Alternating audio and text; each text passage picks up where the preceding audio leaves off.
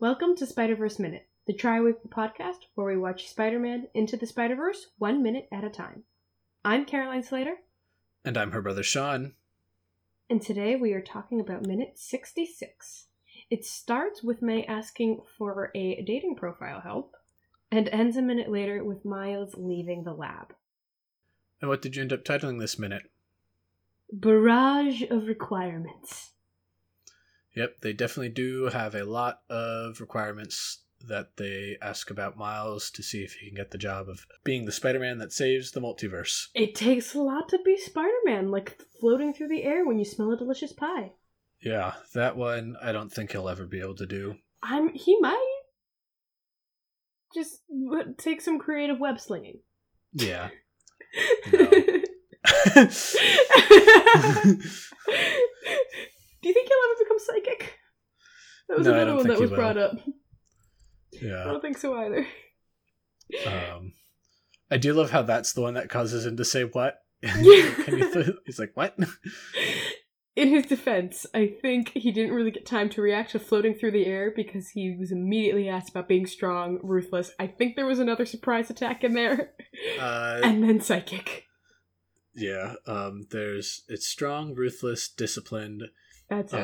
Miles is like, maybe. And then Spider-Ham just like smashes his head and goes boing.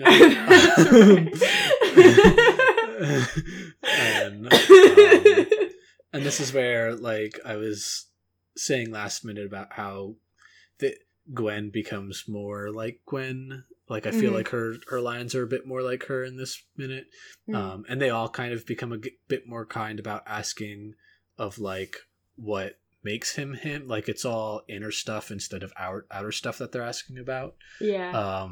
And, like, Gwen's line, there's two Gwen lines in here that are really good, and it's above all, no matter how many times you get hit, can you get back up? And she says, it's not in the script, so I had to kind of like play this back a bunch of times because it's when they're all talking over each other, but it's do you think you can give it your all when either in or on the critical moment when the pressure's on? So do you think you can give it your all when in the critical moment when the pressure's on? It's probably what it is. But I like that one as well. It's like, you know, that, and can you get back up when you get knocked down? I didn't hear the other one, so like when I was watching the minute, it's very hard to hear. Like, I just noticed you can hear the like very beginning of it, but then I think Penny comes and says something over her, and so it's hard to hear exactly. Make out. Yeah, makes sense. I like both of those lines, and I also love when she does knock Miles down, and it kind of goes into this montage of Miles getting knocked down, and they do a great job of like, they're really good at like picturing and getting senses of like emotional things done visually and getting the audience to experience it. So this one is like so overwhelming. Yeah, it's usually I don't like it's not really, this isn't really a fight, but like in movies when they, you know, you have all the shaky cam and whatnot during fights and you can't follow what's going on. It's terrible. Like, I always say, like, yeah, I don't like shaky cam, but then, like, sometimes during fight scenes, I'm like, oh, it makes sense here because, like, you're trying to do it from the character's perspective and they don't know what's going on, so, like, the audience doesn't know what's going on. Yeah. But I prefer when there's not shaky cam. I think in this case it works well because it's not really a fight, and you can still sort of, like, the spacing doesn't matter in the fight. It's, okay, Miles gets knocked down and, like, there's all these people popping up in front of him, and that, like, you can still kind of get a sense of space of what's going on in it, and it's not totally, like, crazy of, you know, a lot of rapid cuts. And I'm like you, I'm not a big fan of, like, the shaky cam and the rapid cuts. I think it can be used very effectively, and I have seen it used very effectively. This is one of the times I feel it is used very well because it does feel like they're trying to get the sense of emotion of what Miles is feeling and not really trying to tell us visually what's going on. Like, they're telling us visually what's going on, but they're trying to tell us, like, visually what Miles is feeling. Yeah, it gets the feeling across visually. So it's less about, like, how he's processing the fight and more about how he's just processing everything. Yep. Like, it's so overwhelming. Like, you can't really make out what's what, and that it works so effective, in my opinion. And then you're just getting barraged by all of these, like, come on, Miles, to him. Yeah. And then Peter's just like, cool it, like, okay, guys, cool it, yeah. Yeah. But it's so quiet compared to the others. Yeah. Like, you almost don't hear it. And this was one of the things that they didn't have for a while. Like, it wasn't until, like, you know, later on in the process that they added his cool it in. Mm-hmm. And it does a lot to, like, you kind of don't notice that Peter's one like is just kind of standing this bit out. Yeah. But then once it seems to get like a bit too excessive, he's like, okay, guys, like, come on, he's a kid. Yeah. Peter has known from the beginning and knows a lot more about what Miles has went through. Yeah. So it's almost like he's a little protective of Miles in a way. Yep. Of like, yeah, you want him to do all this stuff, but like, guys, he's been through a crap ton.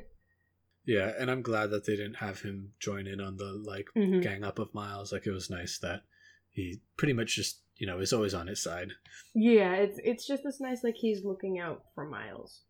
Yeah, and, like, at the end of the minute when Miles leaves and turns invisible, I even like the, like, see, he can turn invisible. I wasn't lying. Yeah. Like, it's just this very, like, see, he can do it.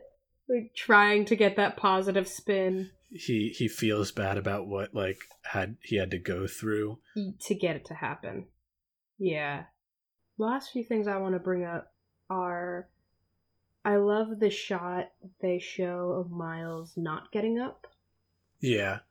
Because, and we'll probably bring this up again in a later minute, but I want to bring it up now before I forget, is it reflects, near the end of the movie, we see the very similar shot of Miles when he finally does become Spider-Man. Yeah. And it's just it's a great setup of showing, like, then how far he comes. It shows that he isn't there yet, and, like, he does have some work that needs to get done. Mm-hmm. Or that work that he needs to do. Yes, and it's also just a great shot, like, the pose they put him into, like, you could see him either getting up or being defeated. Like, it's a great, like, you don't know how he's going to react sort of pose. Yeah. The last thing I just want to bring up is, like, right when Miles is leaving and he's invisible, one of my favorite songs from the soundtrack, I feel like I say that about quite a few of the songs, but this one really does, especially when it comes to the more somber songs.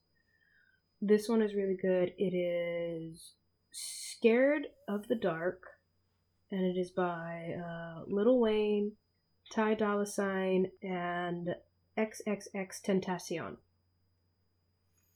Yeah, I really love this song too. I think they featured it heavily in the, like, promotion for the movie, I think. Isn't it in one of the trailers?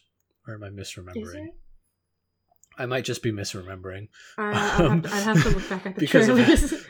This is put that in for the credits. Double check the trailers.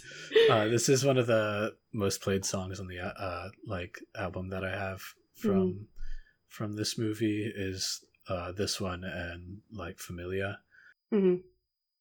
Yeah, Sunflower. A lot of people, like, think of that one as, like, the Spider-Man Into the Spider-Verse song, which I love. Sunflower. Don't get me wrong.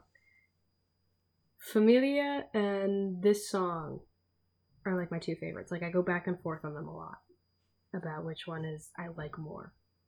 Yeah. I just think they're used very effectively in the movie, and, like, this one even a little more than Familia. Like, Familia is used very much in the background. Like, we talked about it. It was just sort of, like, to sort of establish more of, like, who Miles was as a person. Very similar to Sunflower. But this one just does such a great job of tone in this moment.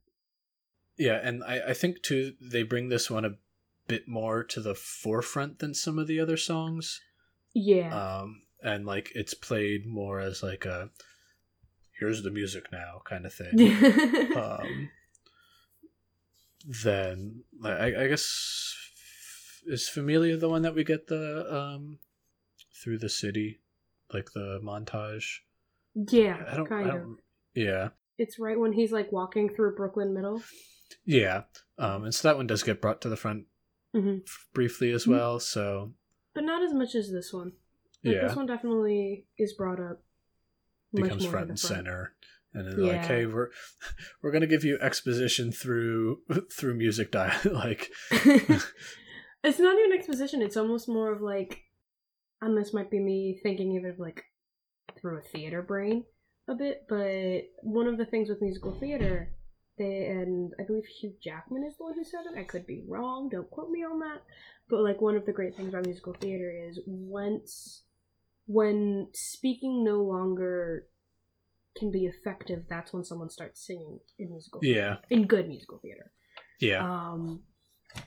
So, like, having this song, it almost feels, especially having listened to it a lot and knowing the lyrics quite a bit, it almost feels like it's Miles' internal monologue just trying to pep himself back up, if that makes sense. Yeah, that makes a lot of sense. Of just like, hey, this is what Miles is like humming to himself now. Like, he's just like, I can do this, but like, he's still very doubtful of himself, which is why the tone doesn't totally fit the lyrics in many ways. But, I just love this song. It's really what it is. I just love the song. And we'll probably talk a little bit more about it and the effectiveness in the next minute. Because we do get to hear more, but like, this is really just the very beginning of the song. Yeah, we just wanted to touch on it here. The last thing I wanted to touch on is just a bit about Penny's animation and some stuff on the spider suit real quick. So they were saying how Penny is animated on the 3s and 4s, whereas a lot of the other characters are animated on the 1s and 2s. Sometimes they're done on 3s and 4s, but Penny's is a bit more like it happens more often. To try to like, make her feel more like an anime brought into this universe. And she also changes her like art style the most to try to encompass like, I mean, anime is such a broad like category. There's the different art styles, and we talked about that when we first talked about Penny, how in the comics she is more of the she's got more of the like Evangelion in the comics, but here they made her more of the traditional kawaii anime art style. Kawaii, what did I say? Kawaii. But yeah, so like she kind of tries to, they'll switch her animation style up a little bit, so they I forget when exactly in this minute it happens, but at some point in the minute, I think it's during the glitch. I think it was during the like questioning. She switched art style a little bit as one of her like, hey, can you do this? And they stylize it up. And then the other thing is just like what's written on the spider suit. On his arm, you can see like, or not his arm. I think it's on some of his chest plating. You can see some text written, and it's automag hyphen and then SUSP. So I'm guessing suspension. So magnetic suspension, which is the twirly bits that you see. And then it's ASST, which is either assistant suit or assault suit Mark II. And it's the Arachno processor, NGE CX001109 or 1109. Colossite, and then L6/10 YKD0002. So Arachno processor, it's the spider processor. I wasn't able to find anything if any of that other stuff, like any of the NGE or the CX numbers mean anything substantial, if they're references to anything. And then Colossite, just because it's a big spider, I'm guessing there might be another reference to that. Yeah, I know, like colossal. But then it's the last line is the beginning of it begins with P3 lowercase n capital I. So it's Penny. I think it's yeah, so they call it like it's got Penny on the thing. So I bet you that's like the serial number, because then it's 009. She wrote our name on it, so it is hers now. That's how that works. Yeah. So it's got Penny written in Leet, which is just it's always interesting, like reading those kind of things. That's pretty cool. So, is there anything else you wanted to bring up before we close off this week? That's the only thing. That's all I have. Sounds good. Then thank you for joining us for minute 66 here today. Join us on Monday where we continue with minute 67. If you want to reach out to us, you can find us on Twitter at SpiderVerseMin, M-I-N, or you can reach out to us on Facebook, Instagram, or YouTube at Spider-Verse Minute. And if you want to send an email on over to us, you can contact us at podcast@spiderverseminute.com. Thanks for listening.